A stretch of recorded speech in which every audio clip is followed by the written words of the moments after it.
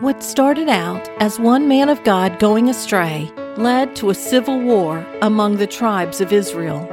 The men of Israel fought against the tribe of Benjamin, killing all but 600 unmarried men. After the glory of the battle victory wore off, the people then lamented. Since they'd sworn not to give their daughters to bury Benjaminites, the tribe would die off. So they sought a solution. They asked who would not join them at their assembly to the Lord, and they realized that no one from Jabesh-Gilead had joined them. They went on to kill all the inhabitants of Jabesh-Gilead, except for the young virgins.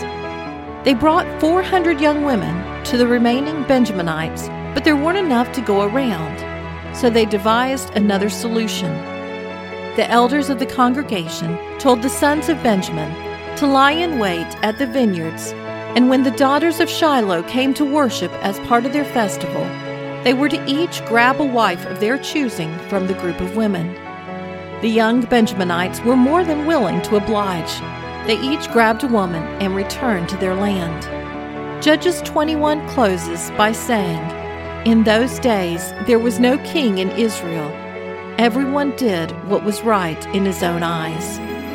The further a society drifts, the less men value life other than their own. Women become pawns in the hands of the men who should be their protectors.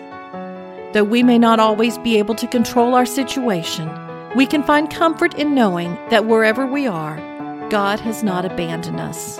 We can always call out to Him and follow His lead.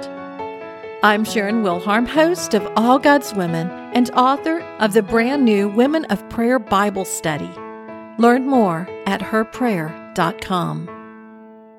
If you enjoy listening to All God's Women podcast and radio show, you're going to love my brand new Women of Prayer Bible Study. Get to know the character of God by studying the prayers of women in the Bible. Grab your copy today, available in paperback and Kindle.